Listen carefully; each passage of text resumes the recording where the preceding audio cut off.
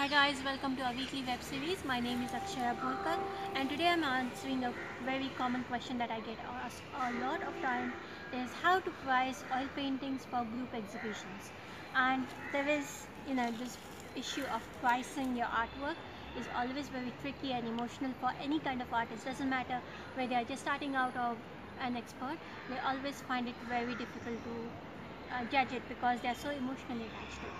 So the first thing first, remove emotions out, think practically, and consider all the costs, all the overheads, and your lifestyle cost that you have for the whole month, and divide that by the number of hours you work every day, or in not every day, number of hours you work in your studios for the whole month, and that becomes your hourly rate.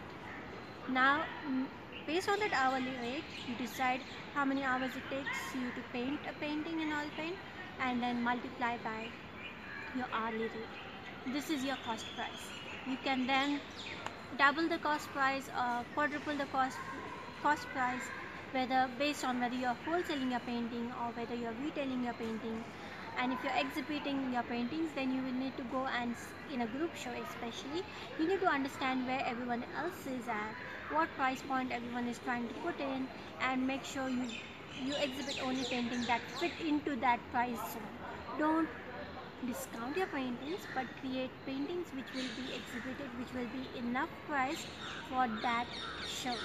I hope this helps you. If you have any questions, any doubts, please let us know, and we would love to interact with you. Don't forget to subscribe and like our channel and share it with your friends. Thank you so much for watching.